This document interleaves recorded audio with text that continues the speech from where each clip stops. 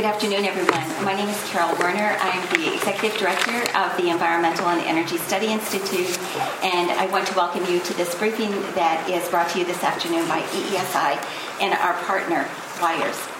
And WIRES is a very, very interesting organization in that it is a national nonprofit organization with members drawn from the investor, cooperative, and publicly owned companies, all who are concerned about the need for additional investment to provide higher quality delivery of transmission services, of high voltage transmission services, and to encourage and to ensure reliable, more resilient power in this vast grid for our country.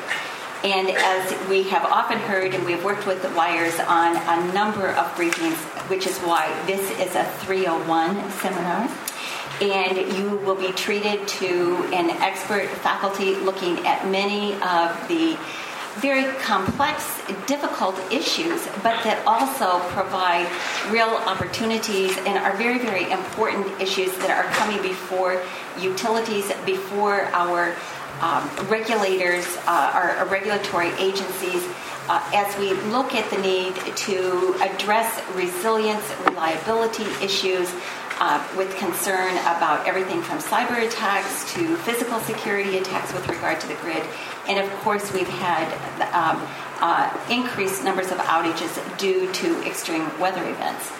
So I'm going to turn the podium over to Jim Hecker, who is counsel to WIRES, a former FERC commissioner. So you're getting the best here, folks, in terms of his years of experience and the group of people that he has brought together to look at all of these aspects of dealing with grid resilience, gas-electric coordination, the kinds of new business models that need to be looked at, all of which are fascinating but really do provide for a lot of how shall I say, oftentimes consternation, concerns, and because it means things are really, really changing as we deal with this very, very important sector that runs our economy. Jim?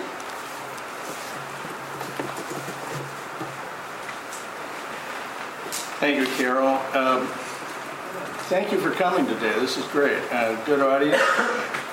This is Transmission 301. It's almost graduate school, but not quite. But we're expecting you all to pass the exam that we'll hand out at the end. The last time we did this, which was back in March, many of you may have been at that briefing. It was Transmission 201. We talked about a lot of the basics about how the grid works and how electricity markets are animated by having a strong electricity grid. And there are a few facts that sort of jump out that I want to repeat. One is that certainly the electric transmission, the high voltage grid, is one of the foundational aspects of the U.S. economy, something that we are focused on like a laser in the WIRES organization. It is conceivably, I've heard this before, that it's one of the biggest machines ever made by mankind. It's certainly a highly integrated and a very powerful network of facilities. It operates regionally. It doesn't, electricity at the high voltage levels don't necessarily respect state borders or even the service territories of individual utilities. And it's going to be essential in terms of reaching new resources, whether that's natural gas, renewable energy, any of the new forms of electric generation that are coming on need to be brought into the market, and transmission is how that happens. So today we're taking that discussion to a new level. And we have three topics we're going to talk about today that are, I think, among the hot topics, among the things that people are talking about the most right now, in terms of the transition the electric industry is going through generally. Let me introduce our panel. and then we'll dispense with introductions, and they will make their presentations in order. Our first presenter is Charles Berdesco. Charlie. He's the Senior Vice President, General Counsel, and Corporate Secretary of the North American Electric Reliability Corporation. And it's an independent and not-for-profit organization that is dedicated to preserving the reliability of the electric system. It's a very powerful organization with a big responsibility, and his job is to oversee the regulatory and legal aspects of NERC's work. He's a George Washington University Law School graduate. Harry Vitas is from ICF International. He's vice president in that organization in the Energy and Advisory Solutions section. He's an authority on gas, oil, and other energy supply issues. Currently working with something called the Eastern Interconnection State Planning Council, ISPIC for short, and a bunch of state regulators are getting together trying to figure out what the grid of the future ought to look like in the Eastern Interconnection, which is the eastern half of the country. Harry has degrees from Johns Hopkins and Dartmouth, and I think you'll really enjoy what he has to say.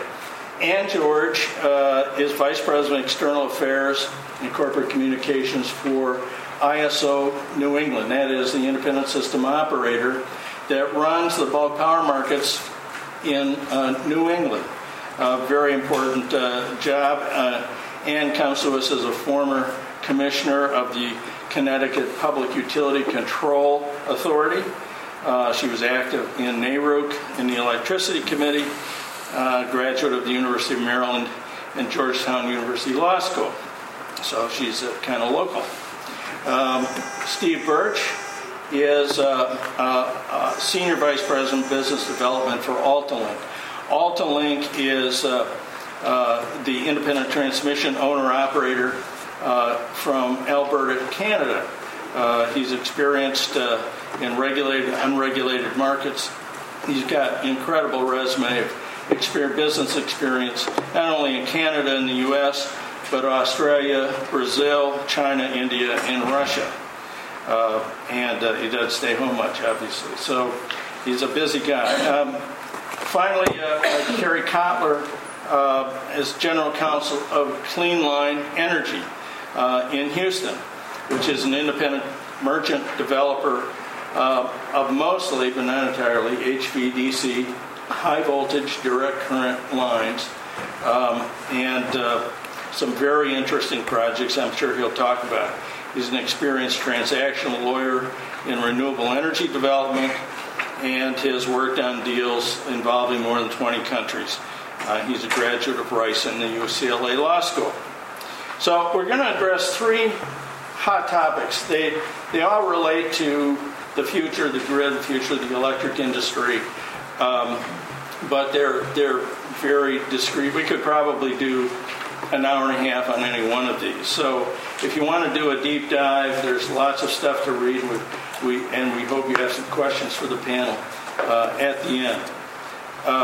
First of all, Charlie's organization works on industry standards to stem the tide of potential problems for the grid. There are, where's the clicker? Oh, here it is. Here we go. Did I do that right? Yes, I did. You can barely get away from a newspaper headline these days about fires, cyber attacks, extreme weather, coordinated terrorism, attacks on substations. I mean, it's pretty scary. There are a lot of centrifugal forces that are threatening the traditional model of the electric utility in this country, not to mention reliability. And Charles' organization, NERC, spends its life working hard to ensure that the lights stay on a continual basis and that we all have the electricity we need, which is central to the American standard of living. If you want to read more about this stuff, grid resilience, I would recommend the White House's report from last August on the economic benefits of increasing grid resilience, or the Senate testimony of the acting chairman of FERC that she delivered in April on this very issue. Good encapsulation of that subject, or the threats that FERC and NERC are trying to address. The next issue is going to be all this natural gas we've got suddenly, and everybody's saying, well, we're now energy independent and we can rest on our laurels. Well, natural gas, shale gas, does change the complexion of the U.S. energy policy and geopolitics as a whole. But the low cost of natural gas means that we're going to be using it increasingly for electric generation. It has some great benefits in terms of cost, but also in terms of lower carbon emissions. So today we're going to highlight how differently the natural gas delivery system, pipeline grid, and the electric transmission system in the electric industry as a whole, how different they are, how they operate differently, and how we get these two important energy resources to work together. Harry Vitas and Ann George are going to talk about that. And I think that they have probably some of the most powerful insights I've heard. And last, we need to appreciate where the investment in the transmission system is coming from. We need more high voltage electric transmission, and incumbent load-serving utilities aren't going to do this alone. Independent transmission developers, owners, operators, like Cleanline and like AltaLink, are going to be playing an increasing role and are going to be competing to serve new transmission services markets. They're going to talk about new business models and new competitive processes for selecting transmission providers. So I think you're in for some really good information, and I will now turn it over to Charles. There are a few seats over here. We want to do that before you start, Charles.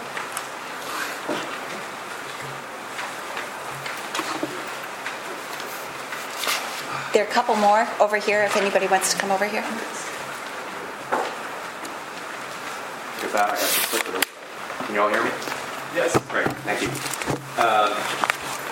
So I always have to start these talks, I feel like somebody really important, by saying what I'm about to say today does not represent necessarily the views of the North American Electric Reliability Corporation or its Board of Trustees.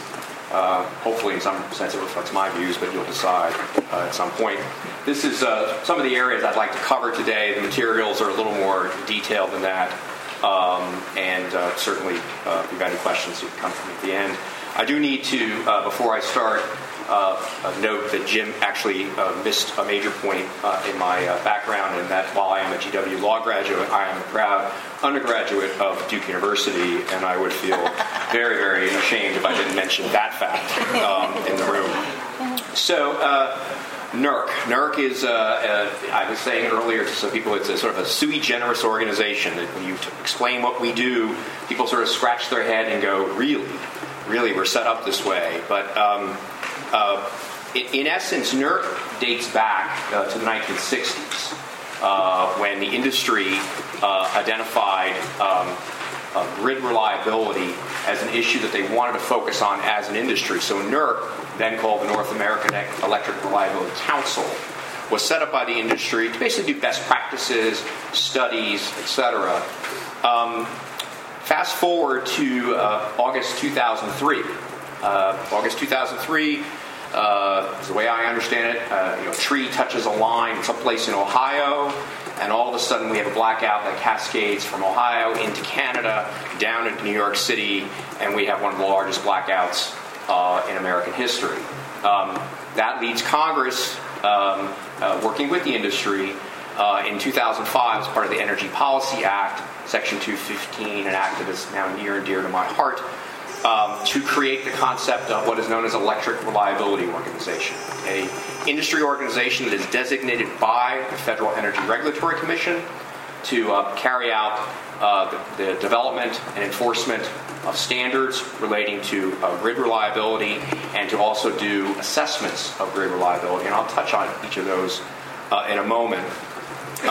Most importantly, because I don't want to get any phone calls from you at the middle of the night when your Pepco power goes out, we do not oversee the reliability of what we call the distribution system. So the line that's coming to your house or to your neighborhood is not subject to our jurisdiction. What I like to describe it as is if you're driving up 95 and you see those big high-tension wires, that's the kind of thing we focus on, and we focus on the people that interconnect into that system. But we do not deal with the reliability of the local distribution system. That's the province of the D.C. Public Service Commission in Maryland and Virginia. And so please call them when your power goes out. The other thing that I'd like to sort of focus on in terms of our organization is that we're an international organization. The grid, and I'll just go here for a moment, that's hard to see. But what I'd like you to focus on is the yellow, the green, and the brown. The grid is not, as Jim said, does not respect state boundaries, and in fact, it doesn't respect international boundaries. So the grid is interconnected both in the West, the Midwest, and the East. And so NERC is intentionally the North American Electric Reliability Corporation because we do standards and compliance not only in the United States, but in Canada. I'll touch on that in a minute because, as you can imagine, our Canadian brethren are a little sensitive to our doing enforcement inside of Canada, something about a national sovereignty thing. We are a stakeholder organization, so while we are designated by FERC, and we must meet certain qualifications that are set forth by FERC in their regulations, our board is an independent board that's elected by industry stakeholders.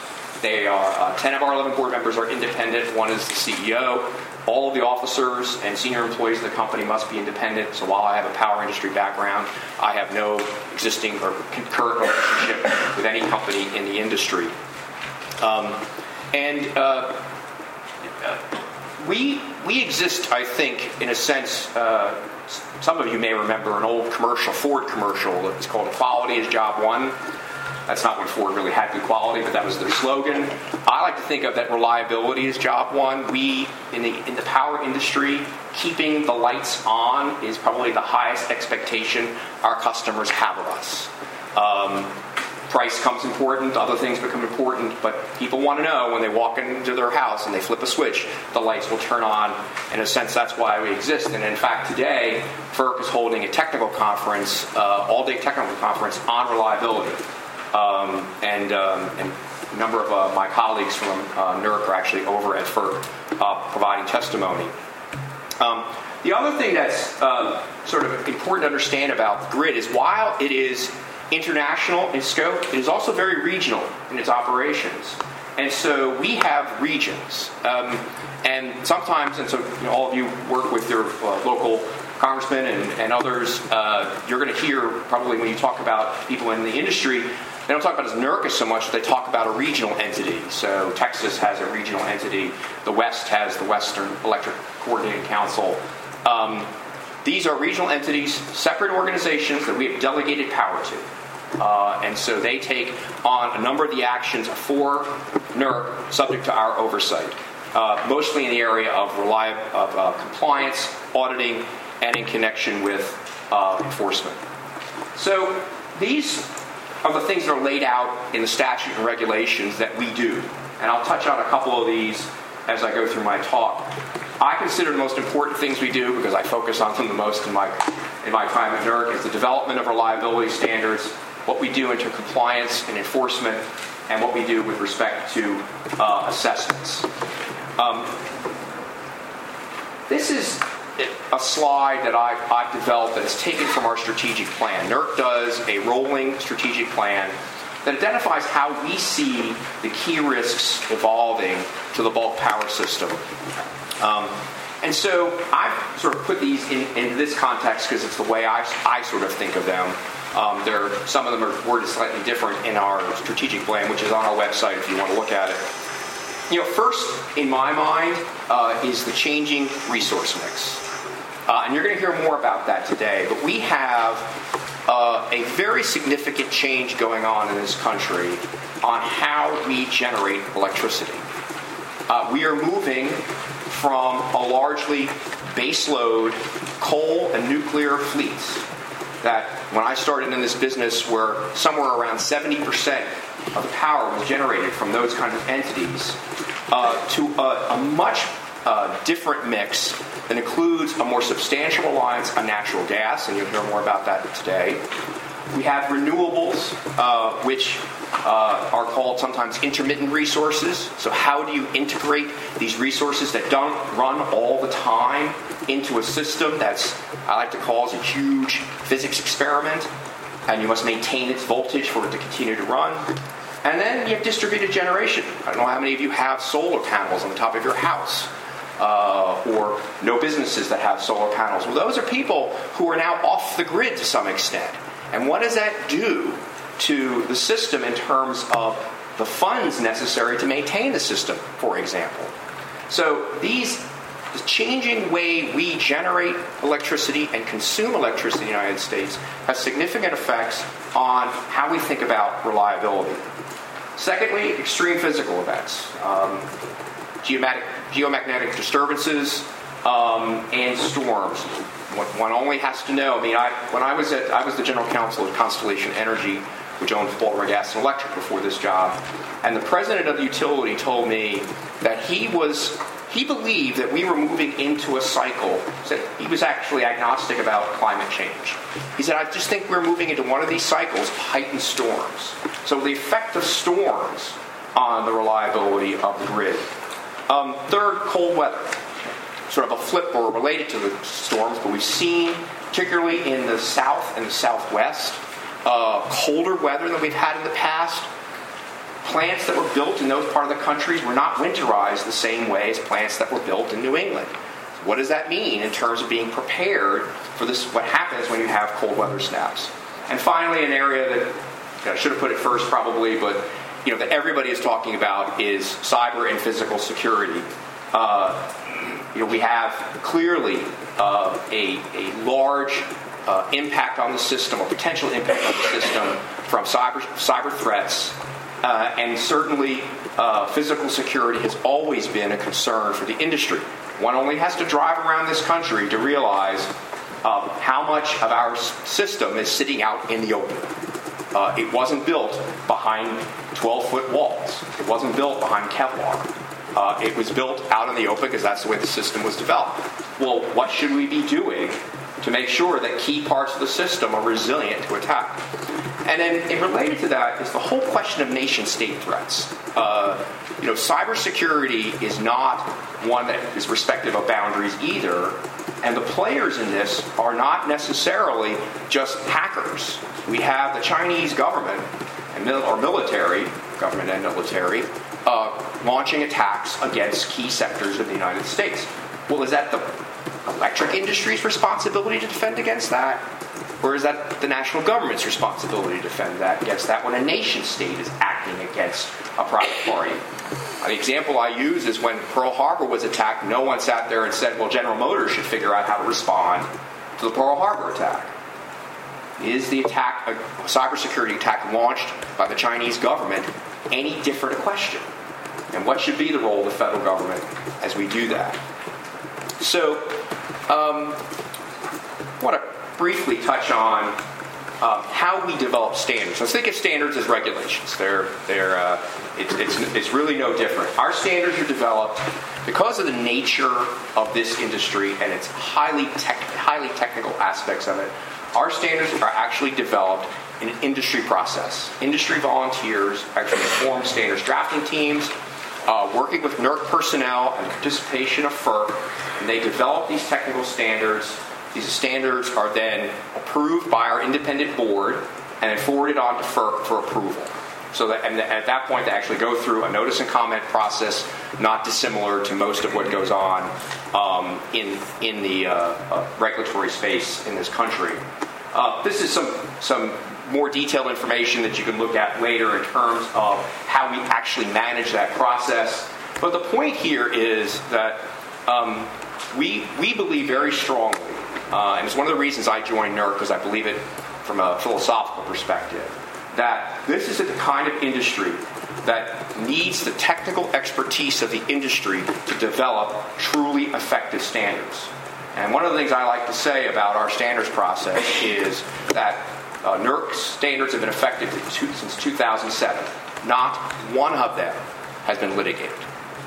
Not one. And I would say to my other friends in the federal government, wish you had that same track record.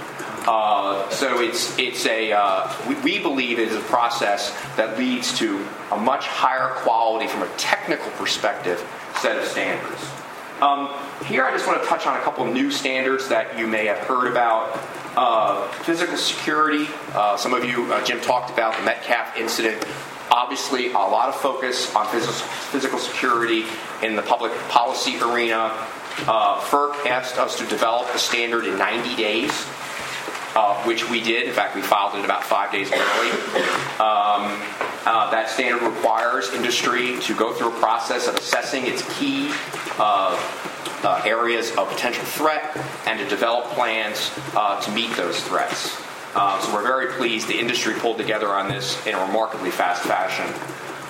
CIP, critical infrastructure protections, that's our nomenclature for cybersecurity.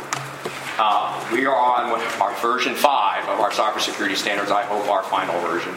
I want to emphasize that the power industry is the only industry in the United States that has enforceable cybersecurity standards.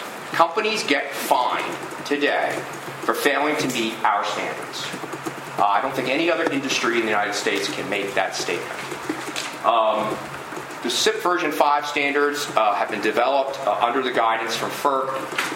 We are working with industry to transition to those standards, which will become effective in about a year. And we're very pleased with the efforts so far in that area. And I want to say that with respect to cybersecurity in particular, there's sort of a sense of, well, that doesn't deal with the emerging problem, right? What happens? And the reality is, those of you who work, understand the regulatory process. Regulatory processes rarely can deal with emergent threats, something that's immediate. And so what we do at NERC is take a multi-pronged approach. We have a situational awareness group that actually monitors the grid, works with the government, works with private industry to identify threats. We operate on behalf, as designated by the Department of Energy, we operate something called the Information Sharing and Analysis Center. There are a number of them in key infrastructures, parts of the industry, different industries. And through that, we actually identify key threats, develop suggestions, and transmit those suggestions directly to the utilities.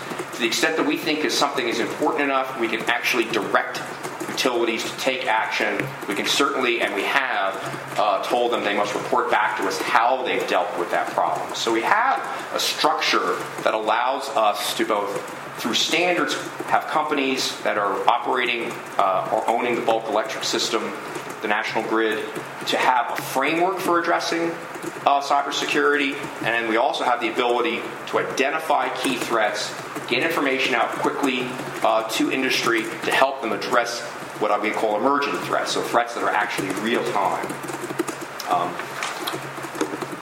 Real quickly to go over, mentioned we also do enforcement. We call it our Compliance Monitoring and Enforcement Program. Again, this is the electric industry, acronym CMEP. But in essence, we spend, obviously, a lot of time enforcing our standards.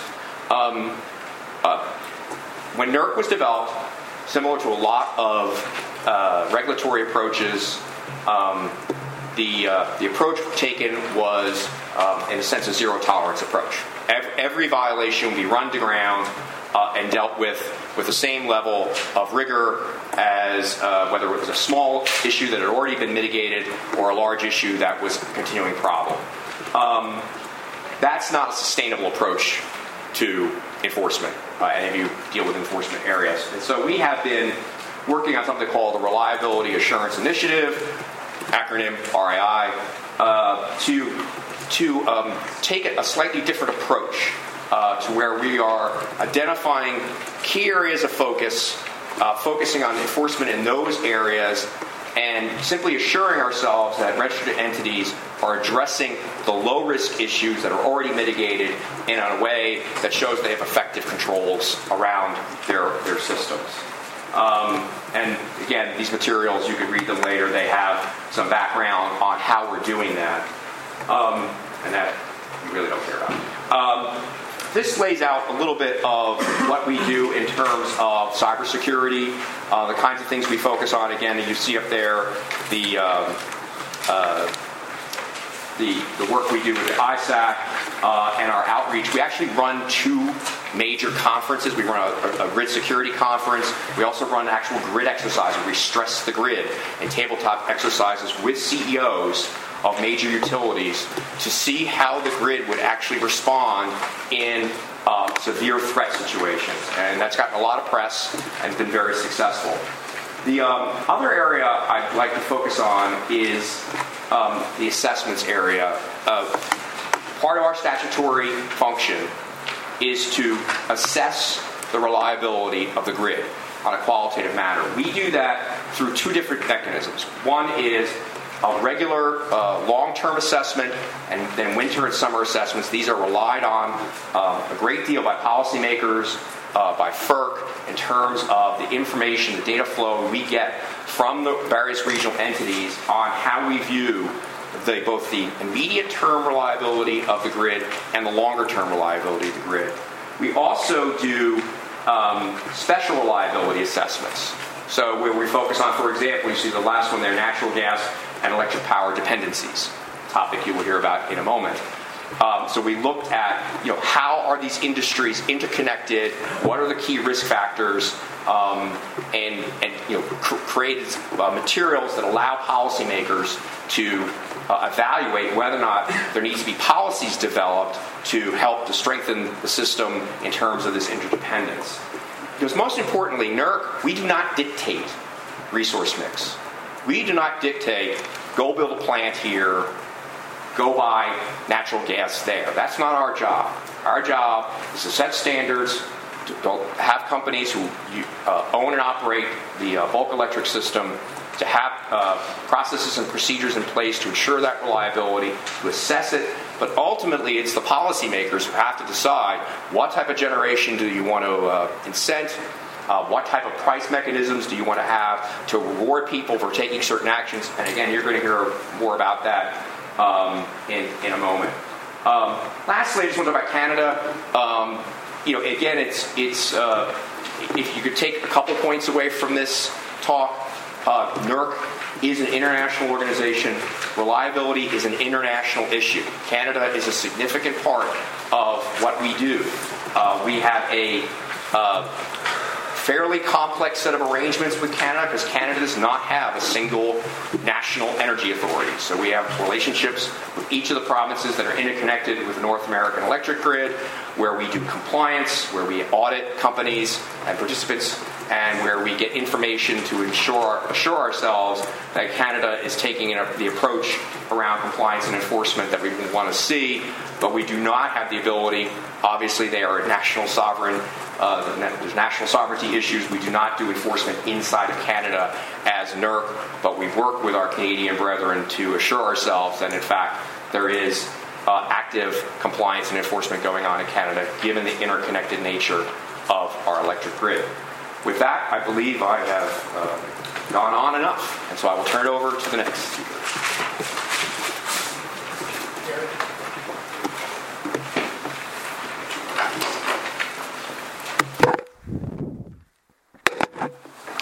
Thank you.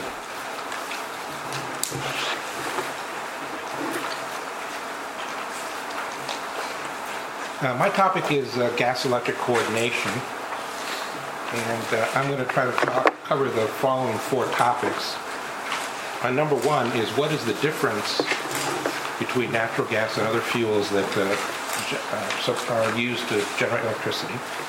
Number two is, why are people so interested in this issue of gas-electric integration? Why has it become such an important topic? And then the third question I'm trying to answer is, well, what actually are the analytic and policy issues that are involved here? And then finally, I want to answer the question, well, how does one find these answers, or what's going on to try to do that? The first thing I want to do is just introduce to everybody who may not be familiar with it, just the organization of the gas industry. As you know, gas is produced from both oil wells and gas wells. There are about 450,000 of these wells around the United States, so there's about 900,000 wells in total.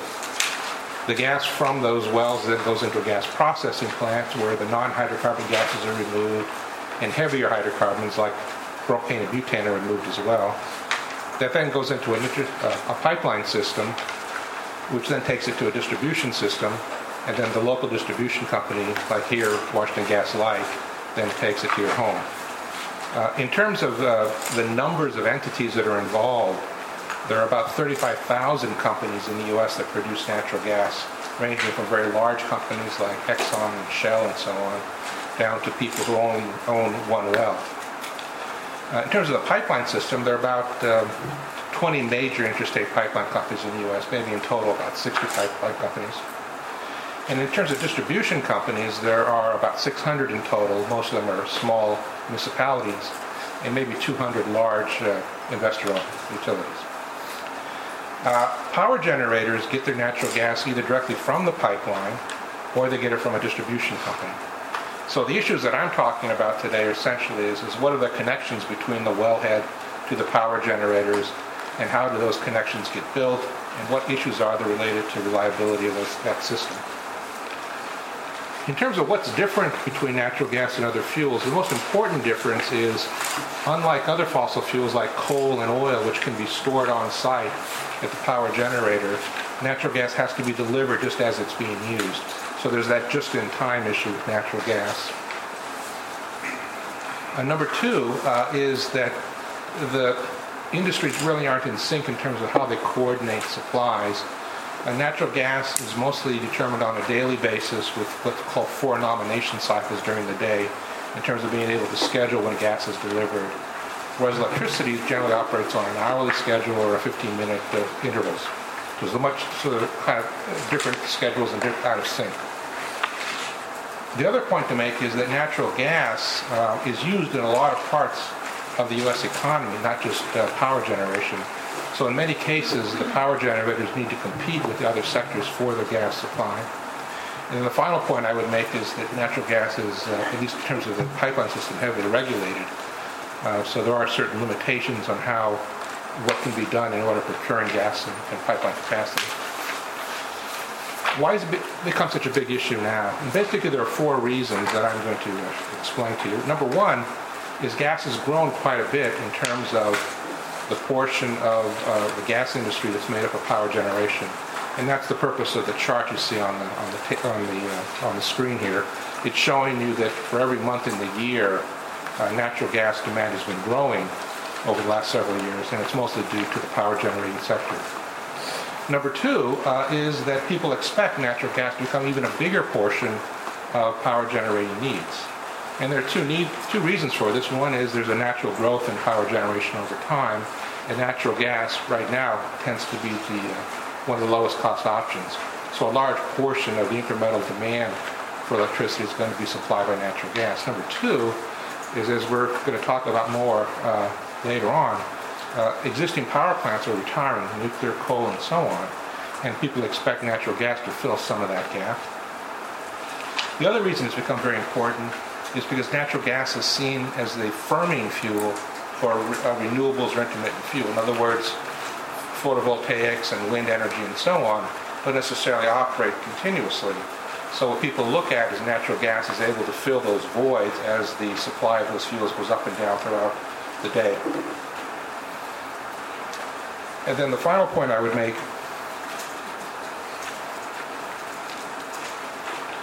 is that people have seen news stories about natural gas, particularly this last winter, which I'll talk about more.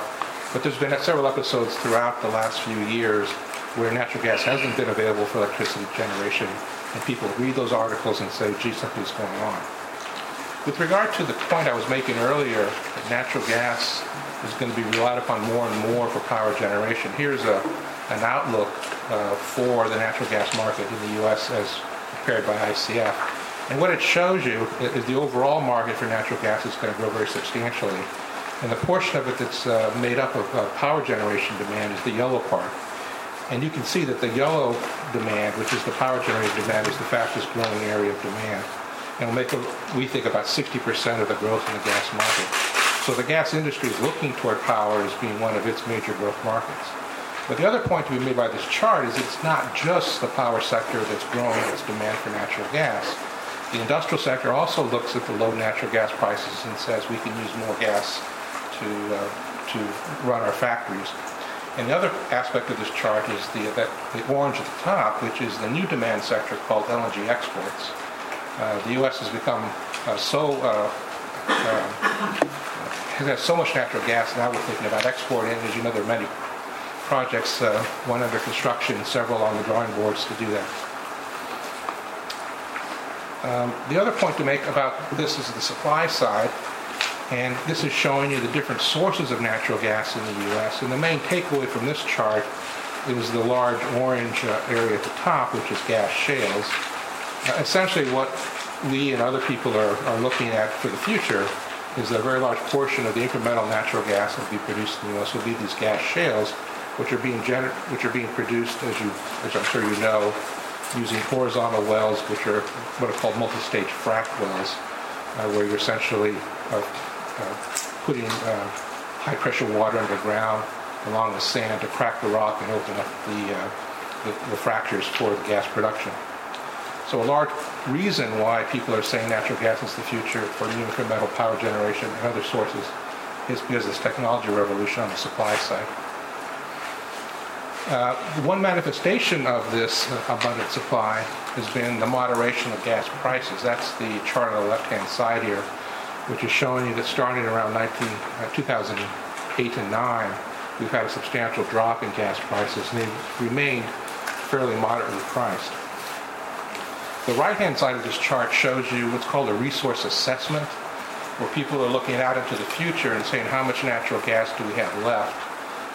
The left-hand bar is an assessment that I was involved with back in 2001 by the National Petroleum Council, where we were looking at all the different available sources of natural gas, versus our current assessment, which is on the right-hand side. You can see the outlook for future discoveries now is much brighter, and the main reason for that is because of this new technology with regard to natural gas shales and other tight gases.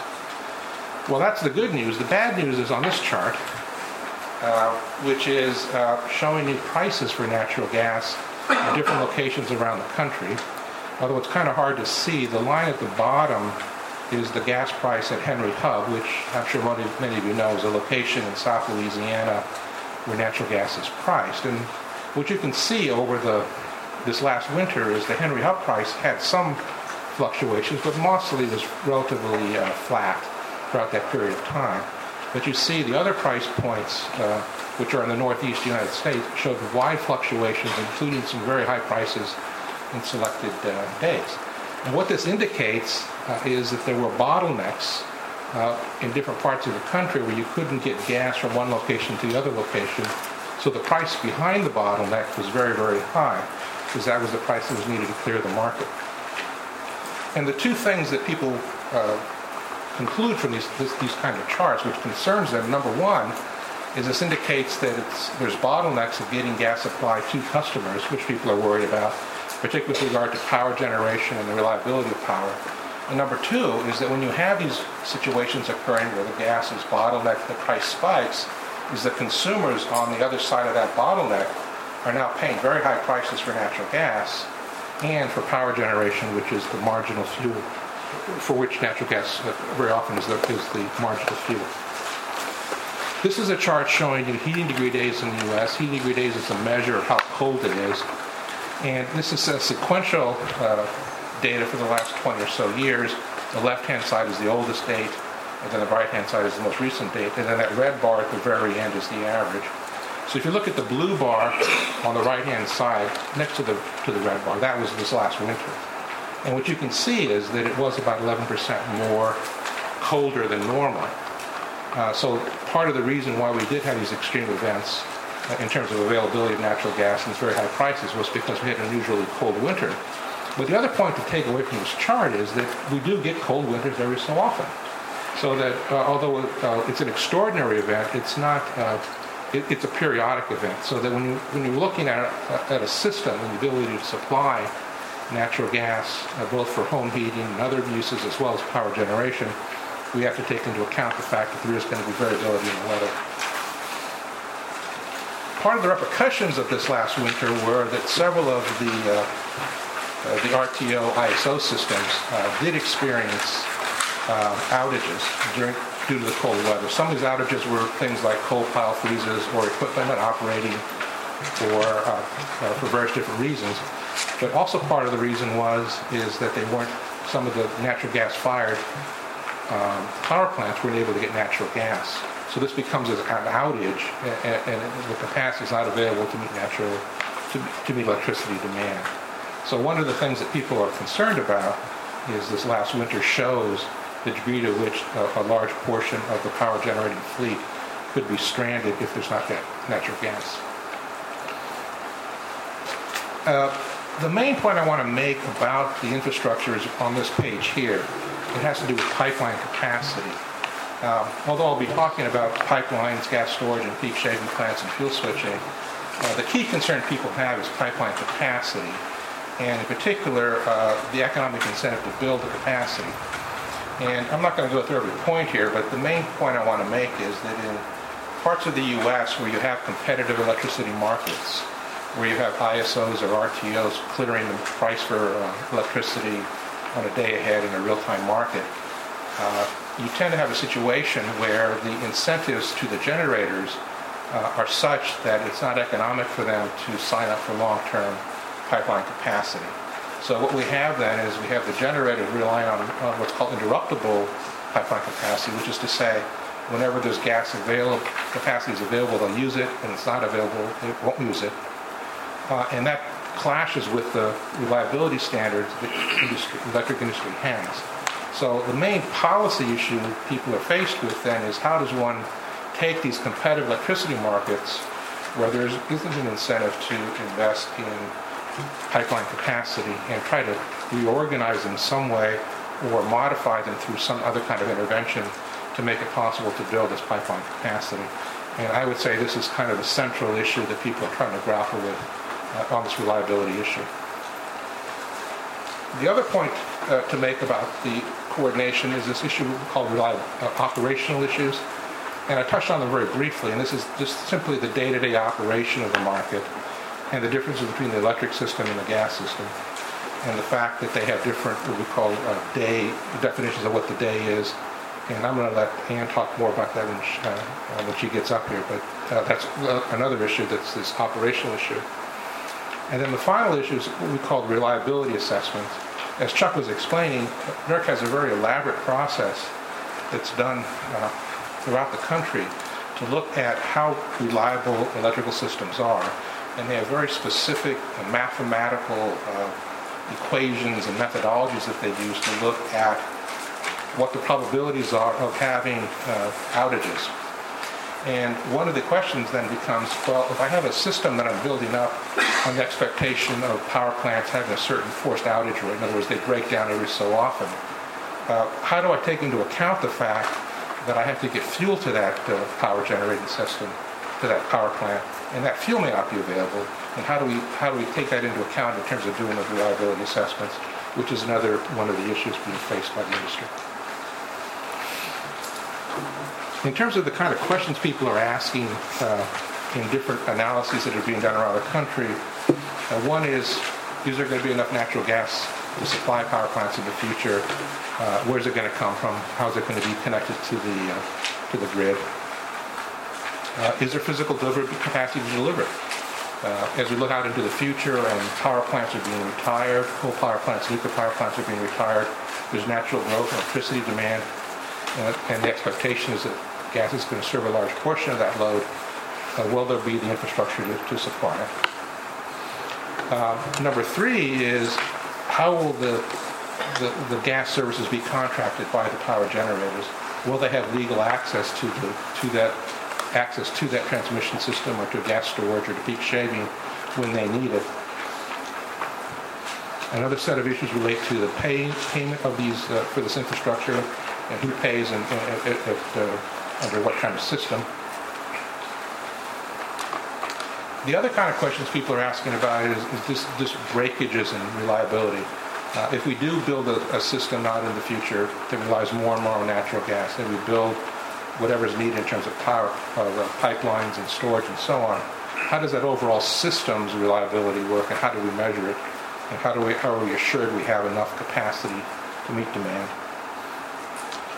And then the other sort of issues relate to what are the alternatives to natural gas, particularly with regard to alternative fuels that can be burned during peak periods.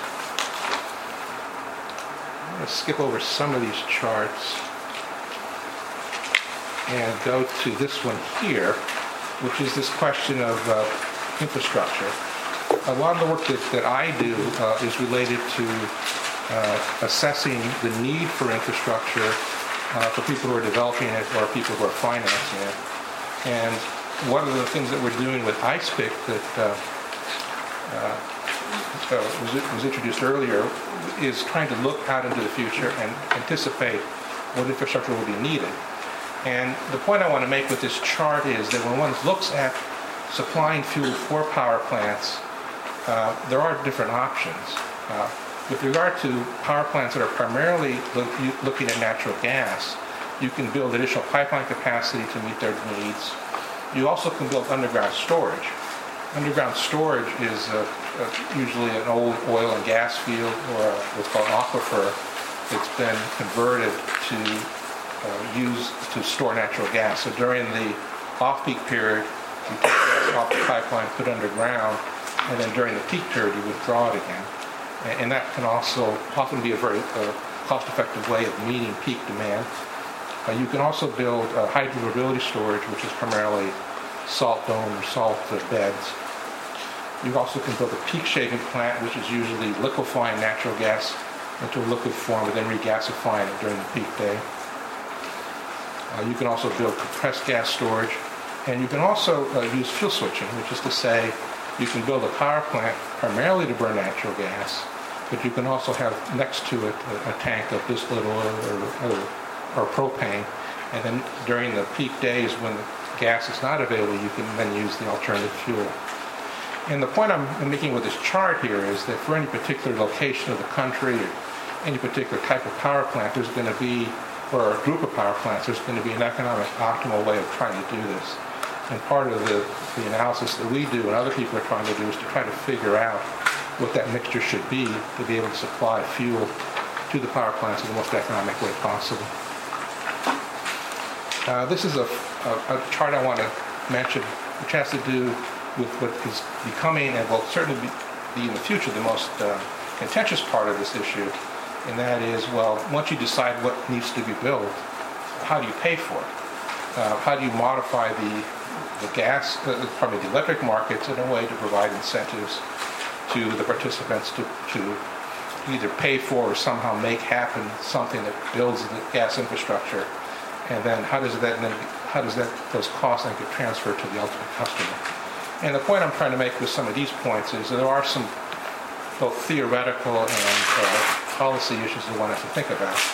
In particular, the general notion that you should try to allocate costs to the people who are creating the demand for those services. So that's one principle that one might want to consider. Number two is you don't want to distort markets by creating incentives to do things that are going to then create other disincentives for other people. Number three is you do want to try to enhance market liquidity. Market liquidity being the number of people who are buying and selling either a service or a commodity at a particular location, and you want to try to expand price transparency. The other point is that although we often talk about reliability as being very important, there are some limitations for people's willingness to pay. So there may be, at certain points, the decision has to be made that the extra investment needed for that last increment of reliability may be so expensive that it really isn't worth it, and maybe we can just go without power for a certain period of time rather than pay a very high price for that reliability. And somebody has to think about that and make that decision. And then finally, you have to make sure that the customer is okay with all this, and that's why the final principle is you want to support a system where transparency is there's a transparent logic in data. There's a simple and reasonable and consistency across the cost allocation and rates, and that the ratepayers themselves feel like they're getting a good deal. So my concluding slide is this one here. Number one, gas-electric integration issues have received the attention of many industry participants, stakeholders, and regulators. And the focus of this attention is both operational issues related to the day-to-day management of the system and the markets, as well as the longer-term issues of long-term resource adequacy. Another point I wanted to make, which I didn't go into great detail, was there are a lot of people doing analyses around the country looking at regional markets and what needs to be built. And in terms of what to expect for the near term, I would give you the following items. Number one is I do think we are going to see from FERC and NASB some resolution of this coordination, day-to-day coordination issues in terms of the gas days and electric days. Number two, you are going to see from all the different regional studies that are being done the conclusion that I gave you, which is we're going to be anticipating more and more gas being burned in power generators, and this is going to require additional gas infrastructure, and that in areas where you don't have integrated utilities buying that capacity, or instead you have competitive markets that may not be able to afford or pay for this capacity, it's going to become an issue. And because of number two, you're going to have number three, which is there's going to be more scrutiny of and more thinking about reforming the electric markets to essentially create a more economic incentive for long-term reliability. And the other point I want to make is that the pipeline systems themselves will become, there'll be more of an economic reason to supply more flexibility to pipeline contractors in terms of the hourly load for natural gas and ability to vary your hourly loads. This is because of the increased need to use natural gas to even out the swings of solar and wind. And then the final point is I think that once the near-term issues of day-to-day operation are settled over the next several months, I think people will turn their attention more to what I call the midterm coordination issues related to maintenance schedules and how does the industries themselves operate in terms of when they schedule certain kind of maintenance events and are they going to coordinate between the two industries. So that's my general introduction to the gas-electric integration, and I'm going to turn it over to Ann George, who's going to talk about the New England experience.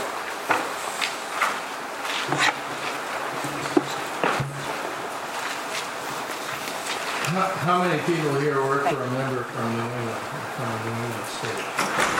Okay. You want to pay special attention to this. So good afternoon, everyone. And thank you to Harry for laying the groundwork for explaining what's happening in New England and the New England experience with electric and gas coordination. I think we're the first region to really see some of the issues crop up, but as Harry mentioned, this past winter revealed some challenges in other regions. So it's not just a New England issue anymore, which is somewhat nice for us to not be alone in talking about this, but we don't particularly like to see this problem spreading throughout the country. So let's get to... So for those of you who don't know what ISO New England is or what an ISO is, it's the independent system operator that manages the bulk power system for the region. And so it's the big wires that Charlie mentioned that he's concerned about as well. And our role is to operate the power system on a minute-to-minute basis and ensure that the system is reliable. We also look out over the future and look at the future needs of the system to determine if any additional transmission needs to be built to serve those needs. And then finally, we oversee the competitive wholesale electricity markets. As New England has started to see these issues, and we've been talking about them within New England and outside of New England, a lot of people have said, well, ISO New England, this is such a problem. Why don't you direct some new gas pipelines to be built in New England? And so we always point back to our role, and we don't have any authority to direct new pipelines to be built in the same way that we have authority in looking at additional transmission lines. So it is a challenge in these areas of organized markets, how to get these large infrastructure pieces built. So I'm going to talk a little bit about the transition in New England, move into what some of those challenges are, and then kind of what we can do from an ISO New England standpoint, but then also some of the other things that are being discussed in the region. So the transition has happened over the last decade or so, and you can see here, this is the capacity that exists in our region, and the blue bar represents what was around in 2000, and the orange bar is what we had in the 2013 timeframe. And as you can see, there's been a significant shift in the capacity that we have, the steel in the ground, the actual plants that we have in our region. But also, we've had a shift in the production of electricity. So even though we have still 22% oil-fired generation and 7% coal-fired generation, we really aren't seeing the electricity production out of those plants to make up much more than 7% of our electricity production in the region. Gas is about 50% of our electricity production. So it is a very natural gas dependent system. And if you look at what's coming in to ISO New England's process as potential projects to be developed, we look at that and we see a lot more natural gas, a decent amount of wind, and a little bit of other stuff like biomass, maybe some large-scale solar. But it really is still predominantly natural gas with some wind. And as we look at that and we say, okay, well, we're already challenged with the system we have now. What is it going to mean in the future if these proposals actually get developed and built? So I show this picture to show what New England's natural gas transmission system looks like. And if you looked at other regions of the country, you'd see pipelines crisscrossing, a lot more robust than the New England system. We have 5 natural gas pipelines that serve the region. We have 2 liquefied natural gas storage facilities. We don't have the capability to store underground, as Harry mentioned, as they do in some other parts of the country. And if you look at this, you can see the green line. Hopefully you can see. It's hard to see. The blue line is the Tennessee pipeline, and the Algonquin is the orange pipeline coming from the southwest into New England. Those are primarily the lines that would bring in the Marcellus shale gas from Pennsylvania into New England. So we started seeing some constraints building on the pipelines a few years back, and we've only seen those constraints fill up on all of the other pipelines into the region. So now, when looking at this past winter, every pipeline coming into the region was pretty much maxed out. We also, back in 2012, hired Harry's company, ICF, to look at the region's infrastructure, natural gas infrastructure, to say, okay, is there sufficient infrastructure to meet both the demands of the local gas companies' needs, and they're the ones that actually take the investment in the long-term investment into the pipeline capacity. And is there enough to satisfy those needs as well as the electric generation needs? And we found that it was not going to be sufficient over the next decade or so. And after this past winter, we said to ICF, can you please update that because we think it's gotten even worse. And sure enough, they came back and said it is more severe in New England in terms of serving both the home heating needs and commercial needs as well as the electric generation needs. So it's getting to a point, it's already gotten to a point where with New England where we're in a pretty precarious situation in terms of being able to serve the natural gas power generation needs. And this just shows some of the issues we saw this past winter. That's when the inadequate infrastructure really reveals itself primarily in the winter months and in the particularly cold days. The gas-fired capacity we had on the system this winter, the 11,000 megawatts, we really only saw about 3,000 megawatts of gas actually running on some of these cold days. So that's a combination of both the price, because gas prices really did spike, and I'll show you a slide in a second, but also the ability for these gas generators to access gas during those cold days. And so the prices, these are the gas prices in New England, and you can see that in a year they've doubled. And this is the average price for natural gas this winter in New England at $19. And that's coming off of a winter of 2012-13 where we saw higher natural gas prices. So they are getting the attention of policymakers throughout New England, and I think that this slide in particular explains why some of the governors and other policymakers in New England are very concerned about this. If you look at the price of natural gas in New England compared to other regions, you see this wide disparity. There was a short period of time where New York this winter had higher prices than New England, and that's the real spike point there. But on average, New England has the highest natural gas prices in the country.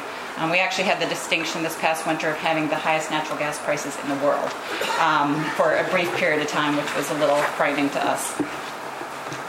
And as I think Harry mentioned, that the natural gas price really drives the wholesale electricity price. And so as natural gas prices go, the wholesale electricity prices go.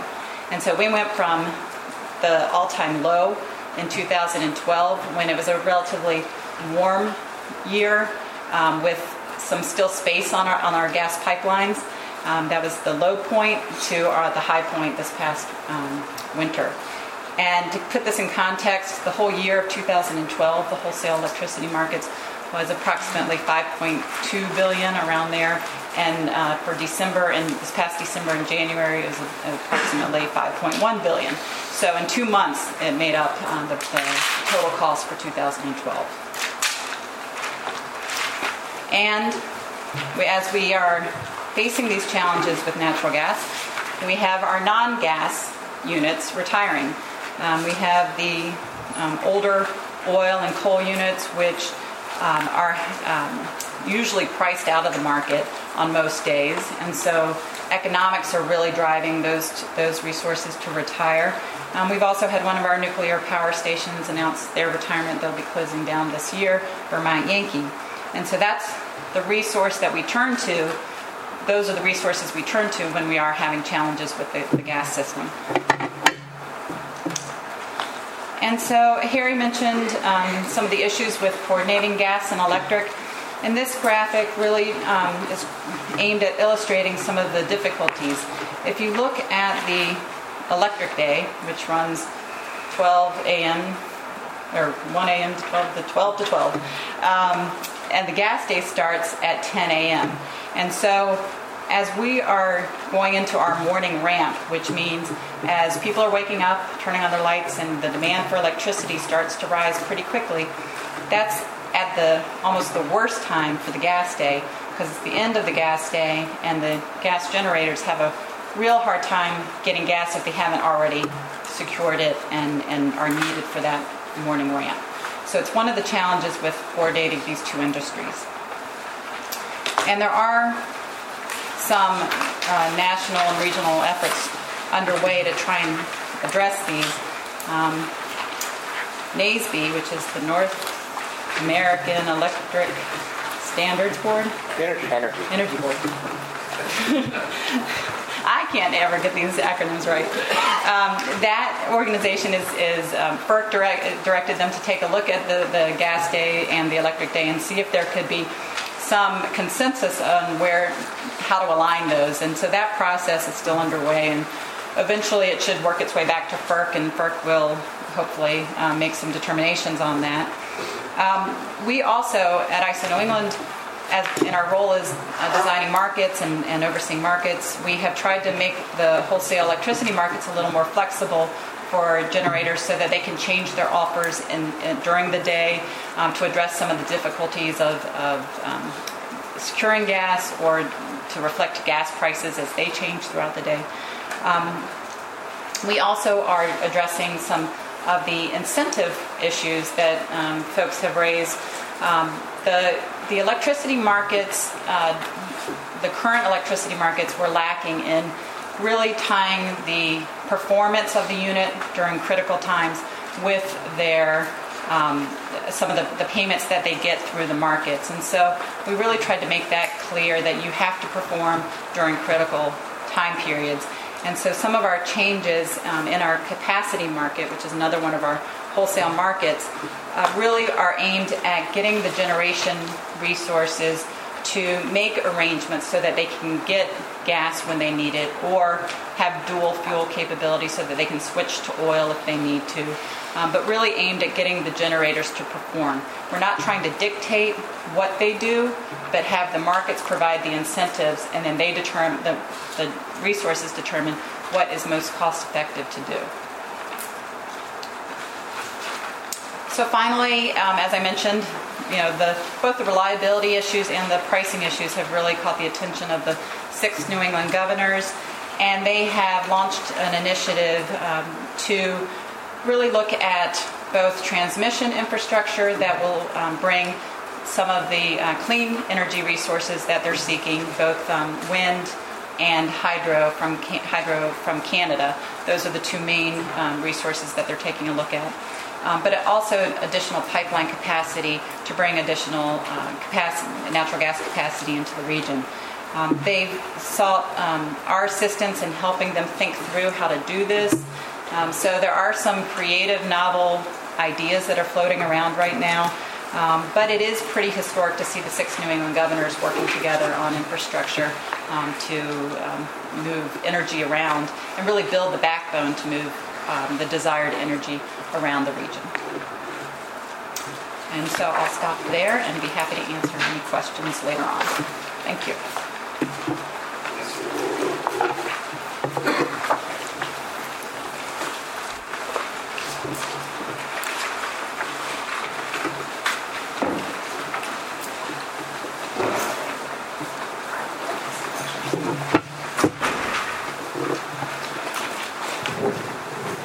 Anyone need a stretch?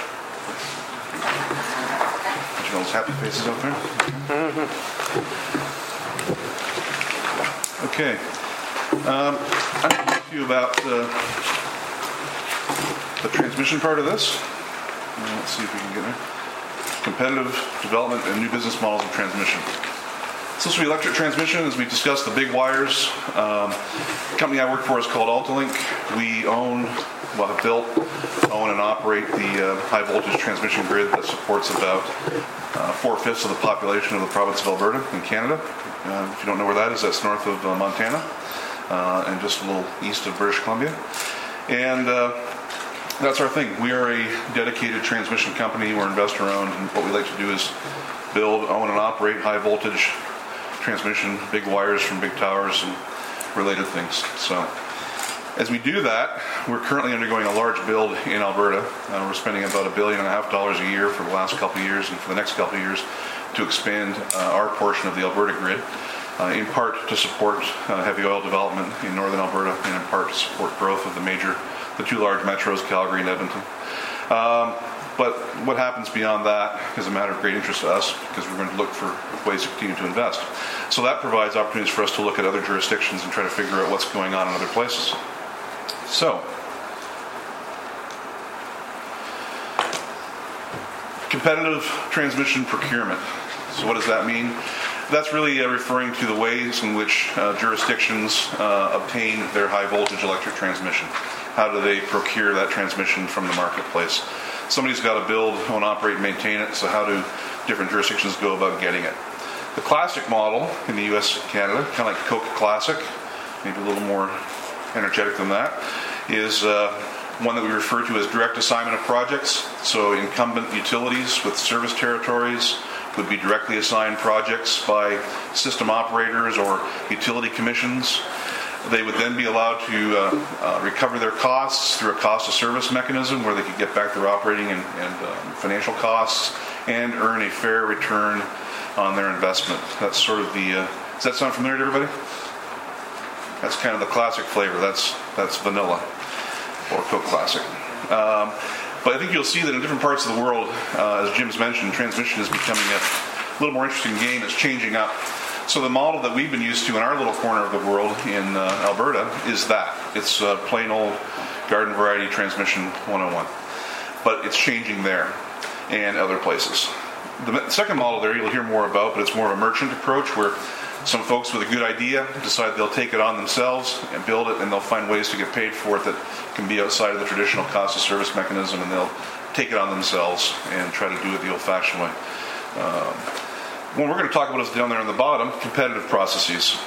And I think what you'll find is, interesting to me, it's kind of coming into its own in the U.S. and Canada. I would say we're still probably at maybe the top of the second inning here, or bottom of the first inning in terms of what this looks like in these two countries, but in other parts of the world it's very well established.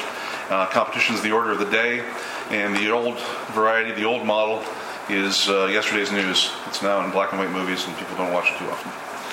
So, let's see what goes here. So number one is Brazil. Anybody here from Brazil? Ties to Brazil?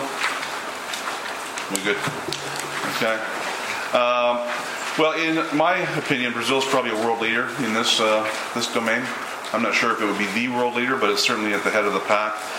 In Brazil, they've been developing competitive transmission now for a long time, since the late 90s. So by my count, that's probably 15 or more years. Largely in response to some national energy crises when there were some shortages of power in the major metros in the southeast industrial heartland of Brazil, which required a more creative solution to how the country procured and built transmission. They implemented a competitive process which has now been running for quite a long time. And some of the facts are actually pretty astounding. If you look under experience, they've had over 29 auctions that have awarded over 190 projects, totaling over $25 billion, US dollars, of transmission investment. Does that seem like a big number to anybody? It is to me. That's a lot of transmission assigned through a commercial mix, through competitive procurement, and then fixed price long-term contracts, no longer cost of service type recovery. Bid a fixed price contract and live with that contract with some adjusters, some escalators, but get ready to play with the big kids. So that's an interesting model, and I think you'll find that that's one that in certain places is starting to become a little more common. If you look to the next one, which you can't because I didn't flip it yet, Chile, also a pretty successful model. Hasn't been running quite as long as Brazil. The motivation, I think, is different. I think as Chile has aspired to move into more of a first world economic status, they've seen competition in their power sector as a way to do that, open the economy up. The largest transmission company in Chile today is actually a foreign-owned company. It's from Canada, strangely enough. It's not us either. So they've been doing this for a while and are getting pretty good at it. Different reasons. Smaller numbers because the economy is a lot smaller, but the mechanism is quite similar. Long-term fixed-price contracts, folks bidding on it. And for both countries, a pretty clean process. The home team doesn't always win. It's not always Brazilian companies that win. Spanish companies, Chinese companies, Italian companies, lots of different folks have played and won in those countries. So then we switch to something maybe a little more familiar, maybe not. The UK and the offshore procurement of transmission for offshore wind projects around the coastal parts of the UK. A process that started up a few years ago. Interesting sort of process because it kind of was a one-time shot. The first phase of it ran. Obtained a number of different companies. Awarded, you can see there, about 13 projects. And then it kind of went into a hiatus as those projects were built out, and it looks like there's going to be a second shot at that in the UK offshore, probably coming up very, very shortly. But not sort of a routine process, not like in Brazil or Chile, where these things, certainly in Brazil, where they're rolling out 3 times a year with major auctions and just getting this stuff done using lots of folks' money, which is interesting. So now we'll come a little closer to home. And the U.S. Anybody here from Texas? Oh, okay. Oh, 1. Okay, good. 2. Okay. No, you don't count. Speakers don't count. So Texas ran the CREZ process for renewables a few years ago. When you hear people talk, it doesn't really feel like it was a competitive procurement process. It was more of a competitive assignment process. It feels like if folks showed up and you could prove that you could operate transmission, then you might get a slice of the action in Texas. And so a lot of folks got a piece of that, and we're starting to build out opportunities there. But a different mechanism. Still the old mechanism for cost recovery, and it's more of a traditional economic model, but a different kind of procurement model. More recently, with FERC Order 1000 and the various RTOs looking at competitive processes, I think last year you saw a few folks, the CalISO in California. We heard about the system operators. America is divided into about, 6 of them? 5 or 6, plus or minus? The California system operator last year ran a couple of projects. I think the home team won in both cases. San Diego and I believe Pacific Gas and Electric. I'm sure it was all good. And then PJM ran 2 projects as well. The Pennsylvania, Jersey, Maryland interconnection up in the Mid-Atlantic ran 2 projects. One for a very specific project in Artificial Island, another one more broad in scope. So you can see the RTOs in the U.S. now kind of getting their feet wet, kind of dipping them into this model.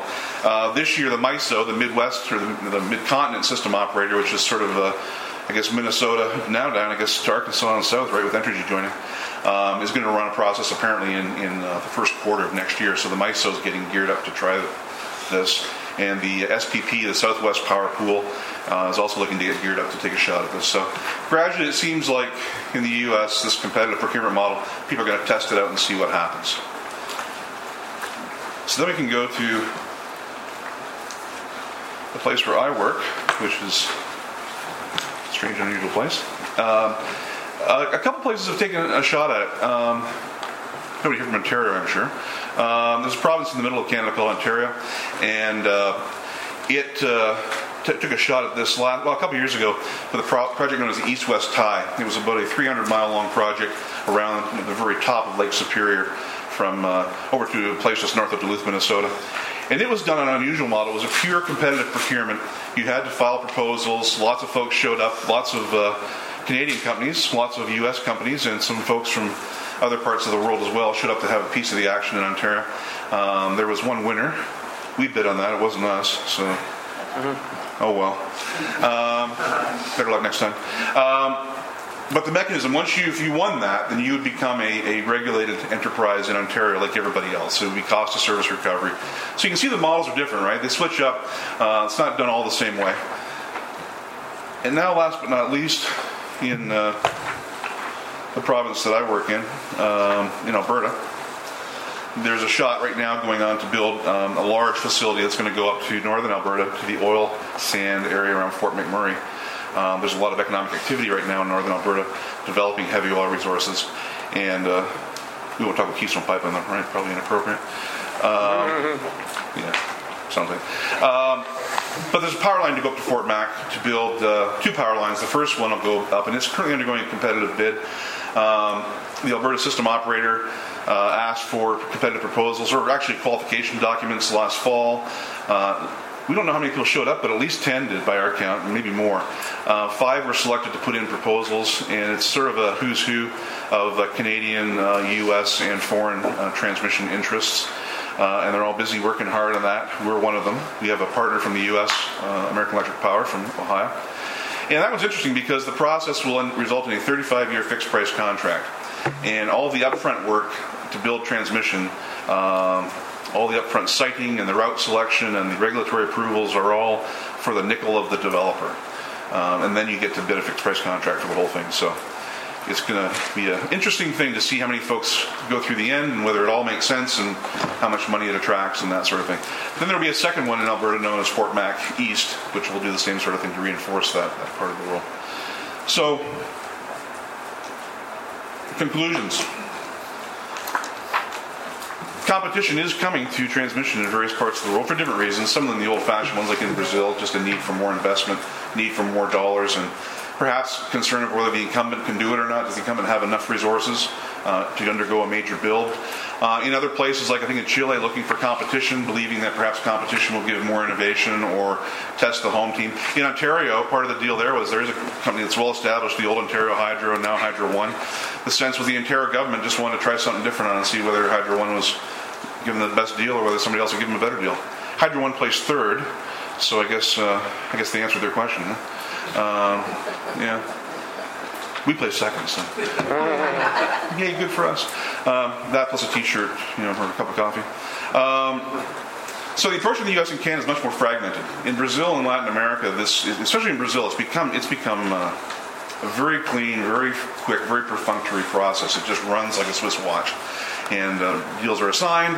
If the offer from the Brazilian regulator is not a good offer, no one bids, and then they go back and think about it again. So it's become very economic, very commercial in that sense.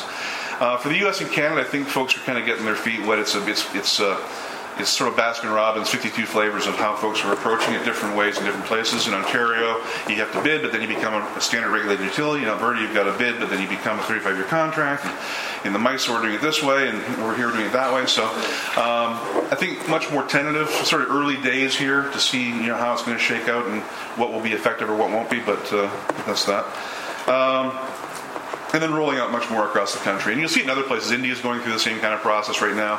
The sense of the new government in India, this may even kick up faster. So that's it for me. Who's next?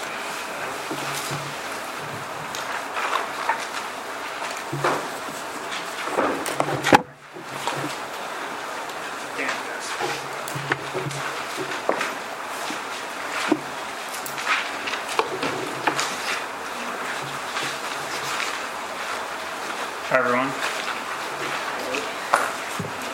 I'll try to finish things up and tie everything together a bit.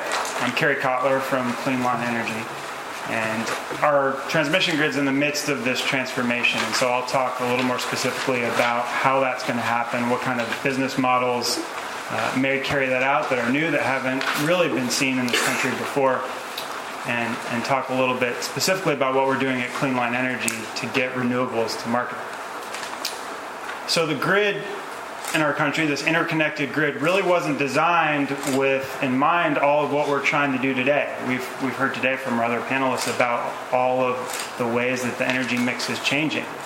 There's new reliability standards that we have in mind. We have to keep the lights on. There's a shale gas revolution that's creating larger demand for natural gas and more natural gas-fired generation. There's more renewables that we're trying to get online. There's a growing demand for renewables in the country. And the grid historically was built with incumbent utilities that served a certain area. They'd build a coal plant and build a transmission line to connect that fossil fuel plant a few miles to a town nearby, then maybe to another plant in another town. We're now asking the grid to do a whole lot more. We're asking it to serve different regions, to connect different regions for economic benefit reasons, to bring down power prices, to achieve our environmental goals.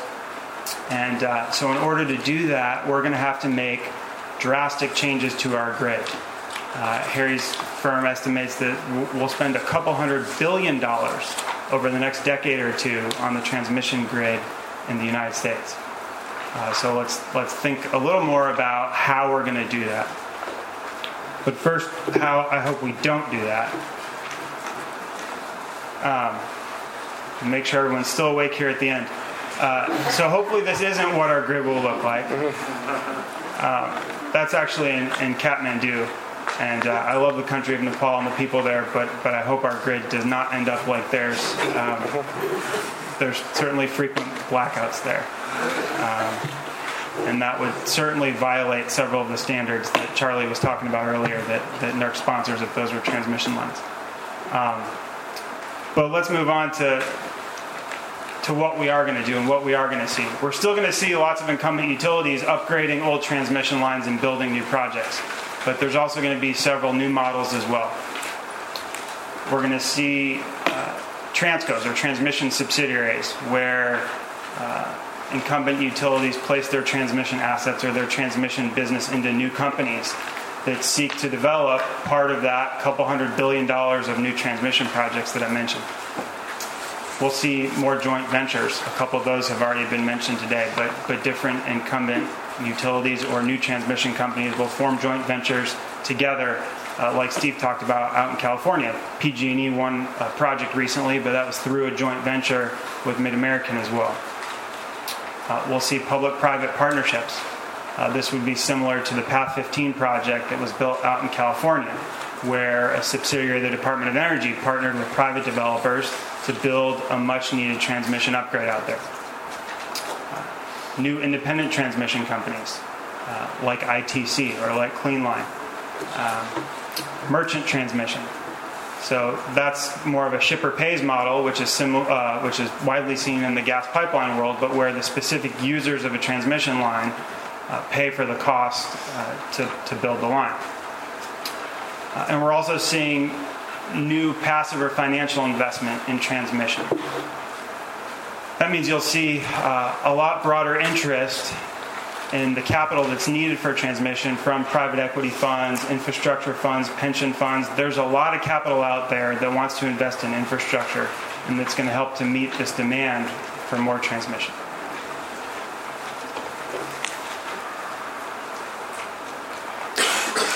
So we'll take what we're doing at Cleanline Energy as an example because it fits a number of these boxes that we're talking about here. As a backdrop, what you see here is a map of the wind resource in the United States. And the color purple is the very best wind resource. So that's where you can produce electricity from the wind for a very low cost, a cost that's competitive with any other form of generation. So we're talking 2.5 cents per kilowatt hour in the middle of the country where you see that color purple. What you see overlaid on that map, those dark lines, is the transmission grid, the high-power transmission lines that are capable of moving around a lot of power. And where the transmission grid is where that color purple is not. So those best wind resources that are most economical are far away from where the load centers are. And our 5 projects didn't make the overlay here, but basically all of our lines start in the middle of the country where you see that color purple. That's where wind developers want to build more wind farms, but they can't because there's a lack of available transmission infrastructure. And then our projects will go several hundred miles to tap into those dark lines that you see, or those load centers there, to allow more renewable energy to get to market that can't get there today, and to do it in the most cost-effective way possible. How we fit into this, we're an independent transmission company. That's all we do. We're formed solely to get these renewables to market by building overhead transmission lines. We're merchant, so we're not seeking cost allocation by placing our costs into rates. We expect that the wind developers or the off-takers, the load-serving entities, will enter into contracts and we'll use those revenues to pay for the transmission lines. National Grid is one of our investors. So they're a big incumbent utility that serves load in the New England area, and they've made an investment of us. And we're also private equity backed. So many of these different sources of capital that we're going to see injecting themselves into this transmission industry is evident in what we're doing at Cleanline. And we're also we're seeking to use a public-private partnership on one of our projects, where we're seeking to work with a subsidiary of the Department of Energy to build one of our lines, our Plains and Eastern Clean Line, from the Oklahoma Panhandle to TVA. The majority of our lines are HVDC transmission lines, so I thought I'd take a minute to talk about that. And we'll start here. HVDC, there's nothing new about it, so there's 2 types. To start with the basic, there's 2 types of electrical transmission. There's alternating current and direct current. They were both invented at the time of the light bulb. Edison was actually the proponent of direct current, and Tesla and Westinghouse were the proponents of alternating current. Alternating current won the day, as that's what made sense at the time when we built the grid. To transform your voltages up and down, alternating current makes a lot more sense than direct current. But where direct current makes more sense is it's a much more efficient technology to move a lot of power over a long distance. So what I showed you on that wind map, where you have this remote wind resource, this robust wind resource that can produce enough power to power many millions of homes, but it's several hundred miles away from where people want to use it, direct current makes the most sense to move a lot of power over a long distance. There's several DC transmission lines throughout the United States, but it's now that we're thinking about transforming our grid and getting those renewables to market that it may make sense to build more DC direct current transmission lines to get that power to the market. I thought it was illustrative of what's going on in China. There's a couple of dozen HVDC projects going on in China right now where they're in a similar situation to us. They have remote resources in the middle of the country, and they have population centers on the East Coast. And they need to get that power to their robustly growing demand. They also don't have the siting processes that we have here in the United States for very good reason. So in China, they're picking out where the routes are going. They're putting up these projects left and right. So they're really leading the charge on that front. There are several key issues or challenges to developing these HVDC transmission lines. They go through several states. One of the reasons that there's a niche here for independent transmission companies to build lines like this is that the incumbent utilities are typically focused on their service territory, and they're now starting to branch out into other areas. But when you want to build interregional transmission, there's going to be different legal requirements in each state. And sometimes those requirements aren't going to match up with one another. So the requirements in one state might not be exactly the same as the requirements of another. So we have to make sure that you develop a project that can meet all the different legal requirements or regulatory requirements that are necessary. And building lines that are 500, 600, 700 miles, you're absolutely going to have environmental permitting that you need to do. One of our projects is going through the NEPA, the National Environmental Protection process right now. And you also need to coordinate a number of different processes. So you have an interconnection process that you need to go through to inject power into the grid. You need to match that up with your state regulatory process, with your right-of-way acquisition. So taking on these large-scale projects, they're really 8 to 10-year projects. But there's a number of different players in the industry that are involved in developing these projects now. And so as we transform our grid here in the coming years, I think we'll see more of these projects that come to fruition. And with that, I think we'll take any questions that folks have. Thanks.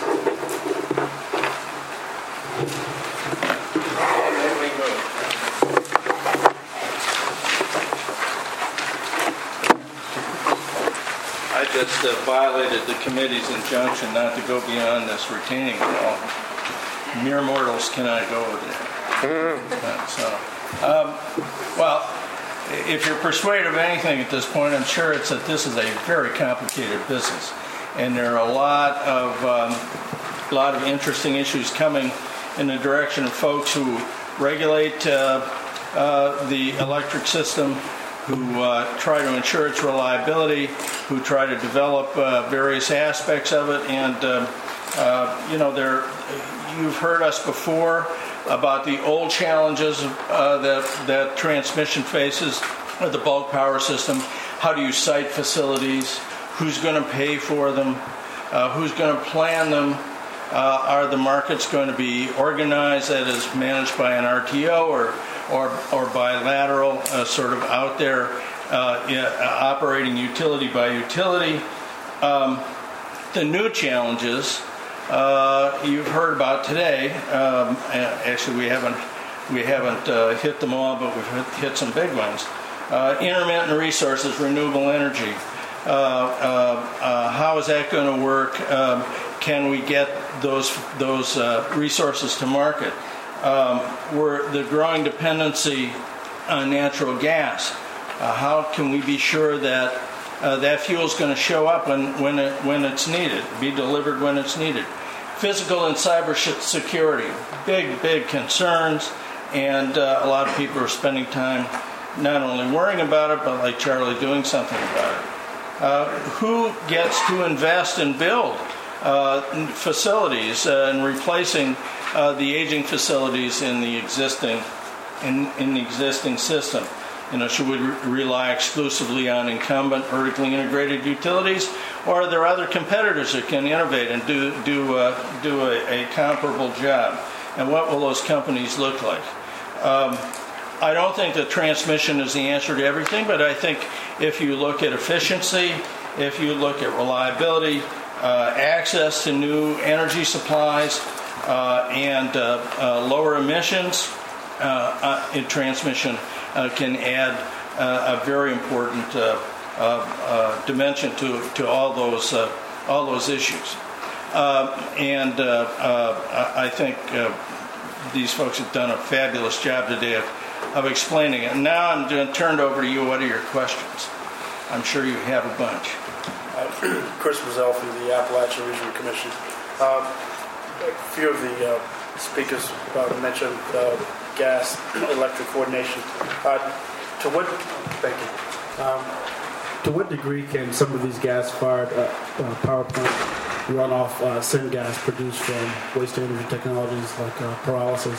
And to the extent that these technologies can be available on site, to what degree does that lessen reliance upon the gas grid because it's produced on site, and also the electric grid, or the gas pipeline electric grid?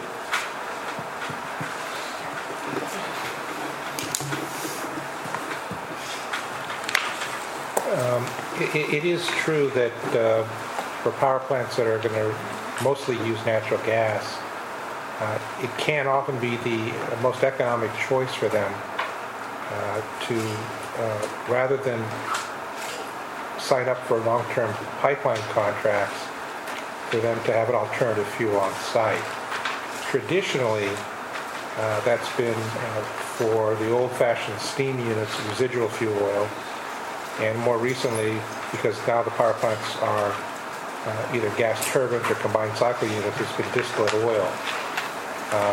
So if you look around the country and the number of power plants that have been built that have alternative fuel, it's almost always distillate oil.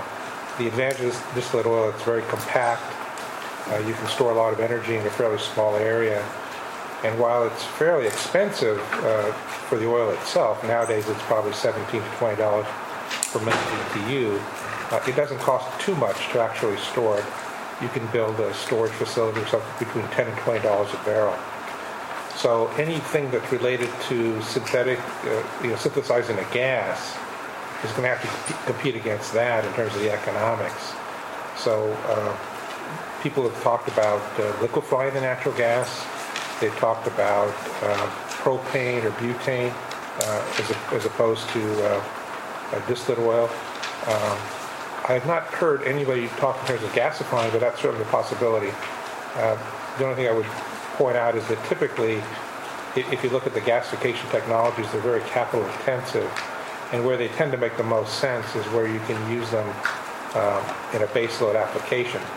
So I would bet that if somebody were going to build a gasifier, particularly for waste and other things, that they would probably build a peaking unit, and it'd be more likely the other way around. A baseload unit, and it would be the other way around. You would actually be using the natural gas to supplement the gasified fuel, where there's interruptions in the feedstock, or the gasifier goes down for maintenance and so on. And we have been working with one company planning to do something along those lines, where they would have a gasifier but use natural gas on an intermittent basis. Yes, sir. Yes, Monty Wynn, National Rural Electric Cooperative Association. Say that again. National Rural Electric Cooperative Association. Question for Mr. George. In your presentation, you discussed a number of coal, oil, and nuclear plants that will be decommissioned. Can you discuss how you plan to replace those lost megawatt hours, number one, and number two, whether the recently announced greenhouse gas rule for existing plants will impact your plans to replace those megawatts? Thank you. Sure, and thanks for the question. In terms of replacing the megawatts that are leaving our market, that's what our hopefully our wholesale electricity markets, and in particular the capacity market, in providing incentives for new resources to come forward. We've seen some interest in coming forward, but it wasn't until the last capacity auction that we ran this past February, that New England was short of resources, and we saw the prices rise in that market. So I think that the market and the higher prices in the market will drive the incentives for the new resources to replace the exiting resources. But the only thing to note is what's showing an interest in getting developed is natural gas fired or potentially wind, but it's a lot of natural gas fired generation. And so the problem is that you're replacing some of these non-gas resources with more natural gas. And in terms of the greenhouse gases, we're in a region that's had the Regional Greenhouse Gas Initiative, RGGI, and so it's my understanding that RGGI announced pretty quickly that they should have no problem meeting the new standards. Thank you. Mm-hmm. Other questions? Yes, ma'am. This is for anyone on the panel. Just wait for the mic, please. Thank you. Yes, this is, I'm Marcia Cleveland, and I'm a private attorney working on utility issues. This is for anyone on the panel. I know that Florida Power and Light has at least one facility that combines gas and solar. And do you know whether that is a growing field? Is that potentially an answer to match the intermittency of wind and solar with the growing intermittency of natural gas? Maybe Ann is the best one to answer. Well, I haven't seen any interest in developing something like that in New England. I think Florida may have been better suited for something like that. Florida is their utilities are still vertically integrated, and so I believe that there was a desire from whether it was the state or the utility to build that, and so they got a cost of service run through on the costs. But I have heard of that plant, and it is something that's interesting. I don't know if any others on the panel have any more information about how likely that is to be something that gets built in other regions. I'd say we take a look at those firming type arrangements, and they're certainly interesting and could be part of the solution in the future. At this point, we don't really see them as the most economical way. It seems most economical to produce energy through wherever it's most cost effective, and then the utilities can be adept at managing those resources as they need them. But it wouldn't surprise me if there continues to be more attention on projects like that.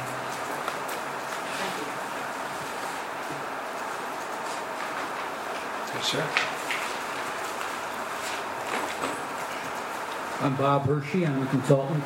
Has there been work between the electric utilities and gas utilities in trying to coordinate some of the things you cited and making arrangements with different schedules or different ways to do things so that they can meet the needs?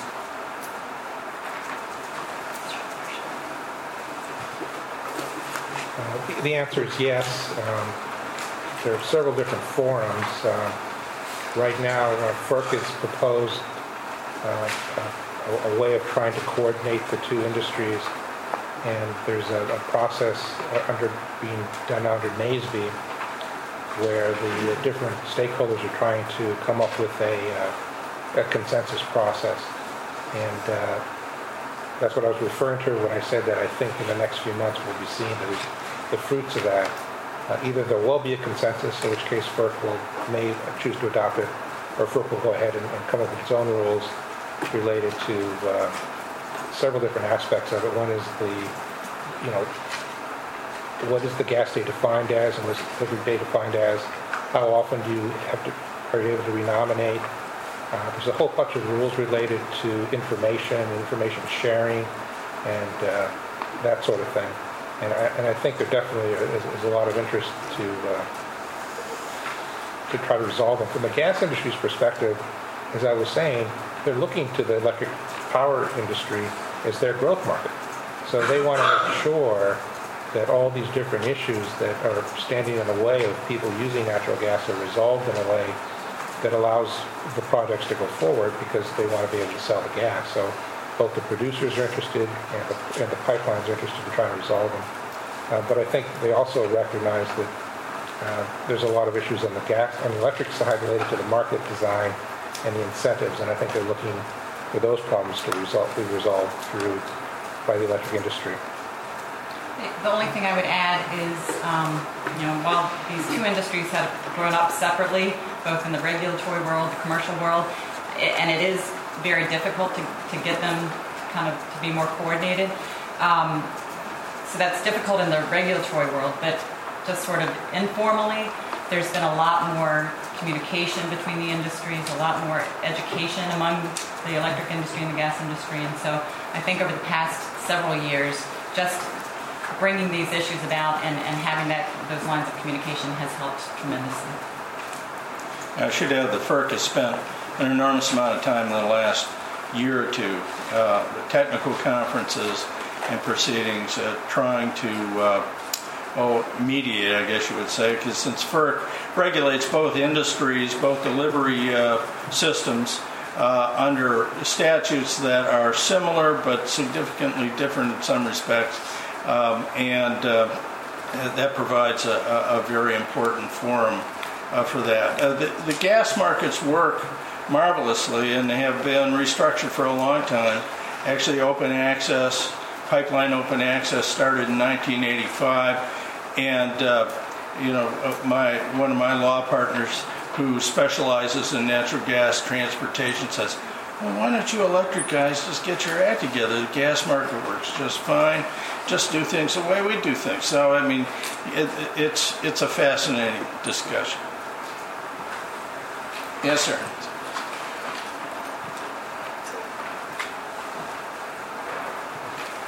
Bob Porton with ICF. A question, I guess, for the whole panel, and maybe even for the chairman. Much of what we've talked about here has been about markets and economics and technology, but I think there's another underlying issue of kind of how much does it cost and who pays. And a lot of, I think, what has retarded the advance of resiliency has been those questions. Particularly at the state level, commissions have been reluctant to authorize significant new investments that reinforce resiliency. And so I guess the question is, what do we need to do as a society to get a greater acceptance that, we all like resiliency. We can't always point to somebody else to pay for it. How do we as a society invest in greater resiliency?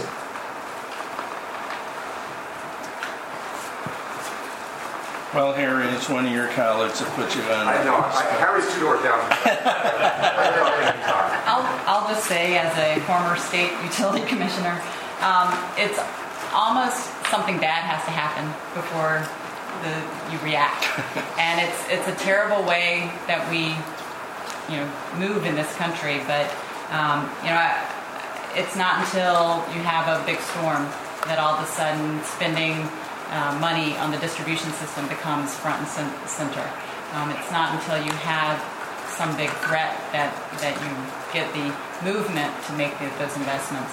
Hopefully, some of the work that NERC is doing, just pushing the standards, gets the kind of the mandatory nature behind it, pushes the utility commissions to say, okay, we got to do something and to meet those standards.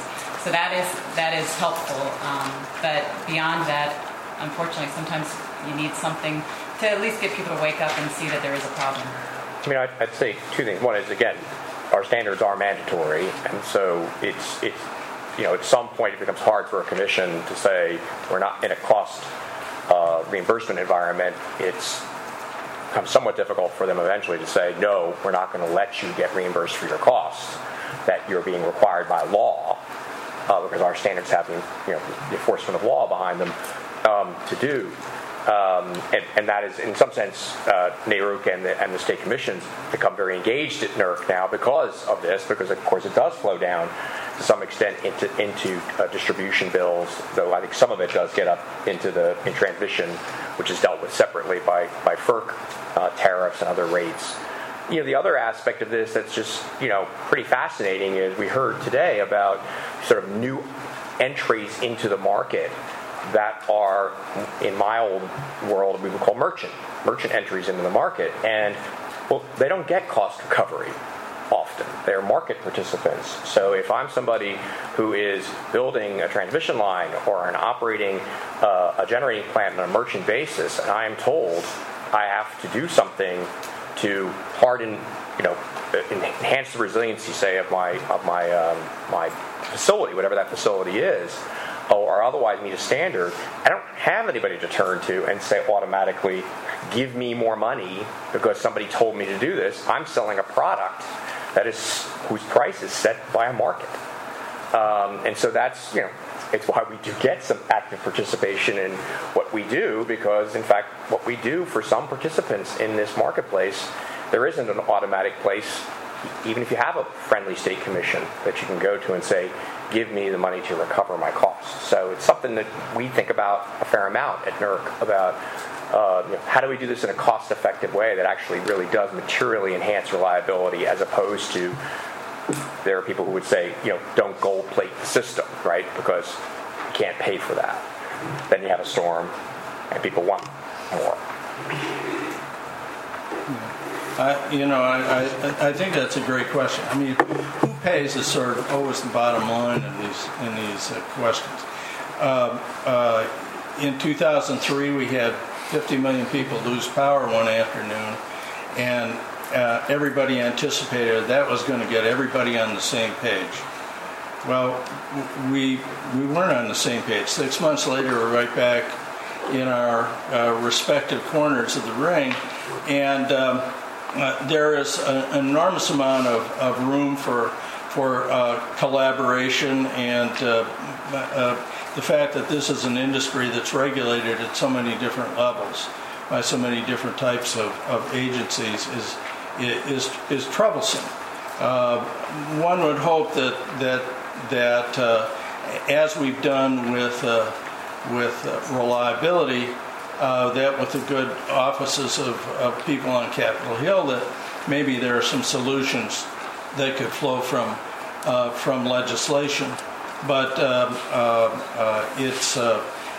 there's a lot of trial and error going on, because I don't think we all have the same vision of where the electricity grid needs to be 10 years, 20 years from now. And that's really the discussion that's happening right now. People are struggling with what is a very, very fundamental re-engineering of this critical system. Yes, ma'am. Dina Stoner, Cooperative Finance Corporation. I have two questions. One, it used to be, and maybe still is, that transmission was about 7% of the consumer bill. And given, first of all, is that still true? And will transmission continue to be in that range as we look forward, knowing that the cost of energy and distribution are probably also going to go up? That's first. And second, this is for Stephen and Carrie. It seems like the examples that you're giving were mostly in deregulated markets for merchant. Was I right? Do you have any opportunities for merchant transmission building in regulated markets?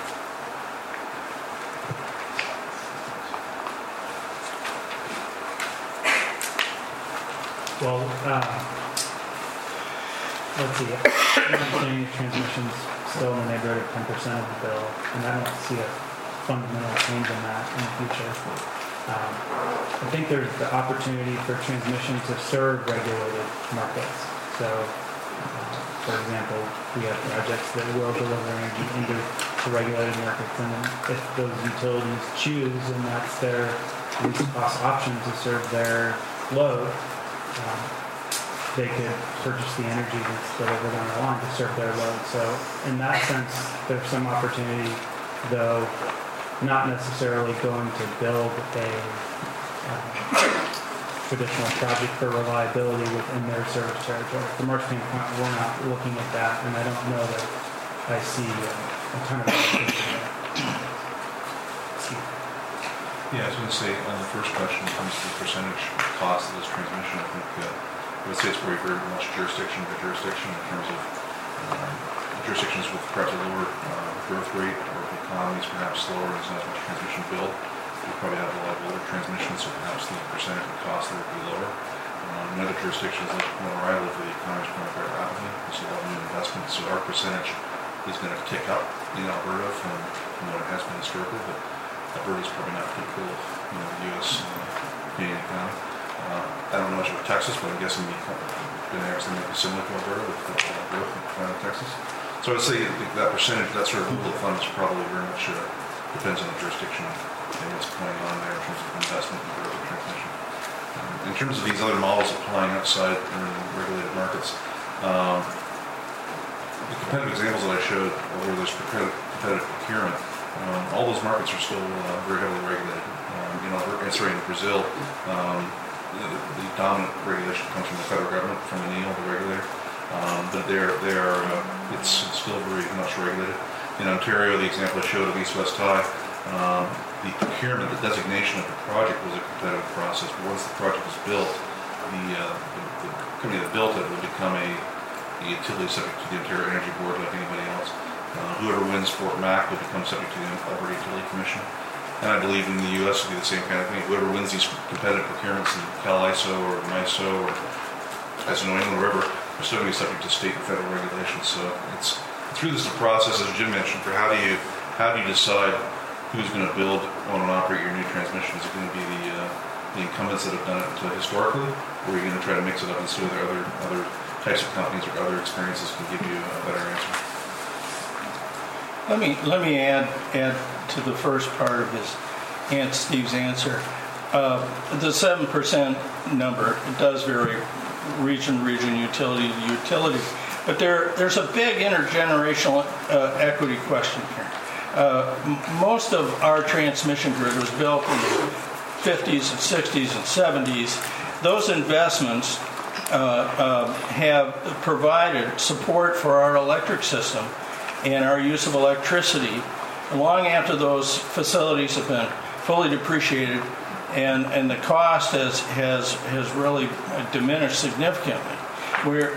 Unfortunately, what happened is that we quit building transmission about 1980, and now we have a lot of aging facilities that need to be replaced or upgraded, or digital technology needs to be added to the system and so forth. So there is a real cost, but this percentage of the total electricity bill question has to be taken in perspective. When you build transmission, you are making it possible to access lower cost electricity supplies like the ones that Carrie was talking about earlier. Or it will advance some clean energy goals and lower emissions, better efficiency.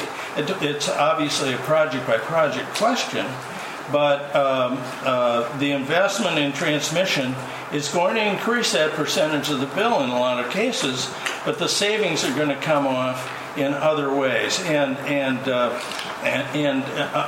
hopefully our investment in transmission is going to look like this instead of like this, which is really a bad way to do business, and it does hurt ratepayers who are on the building end of that curve, and benefits those who aren't. So, I would also argue, as a policy matter, get dangerous for the regulatory guy to shift to the policy. But I would argue that to the extent that we have policies in this country that incent lower cost generation, and natural gas may be one of those, depending on how we deal with the issues around the gas that's coming online, you create headroom in the system to allow for investment in these other issues. And I think, I would say to policymakers, and that's state commissions as well as federal policymakers, that is the longer term vision that I would think that people who are in the policy arena can start to really articulate and think about. Is if you want a system that is more resilient, whether it's from cyber attack, physical security, increasing storms, whatever issue you think is, or suite of issues you think is facing you, if you have policies that fundamentally lower the cost of generation, lower the cost of the commodity part of the bill. And that's somewhere around, and you guys know better than me, but somewhere around 80% of the bill is the commodity, somewhere around there, right? You're creating dollar for dollar headroom to allow you to invest in systems that will have long-term impact for the reliability of the system and bring the possibility of more capacity that even has a better effect of lowering prices. And that's the longer range vision I would urge people who should be thinking about these things more than me, because that's not what I'm supposed to think about day to day, other than when I'm at home and thinking about weird things. Thanks. That's great. Anyone else? Any more questions? Well, let me just thank you all for being here and for sticking with us, and join me in thanking this great community.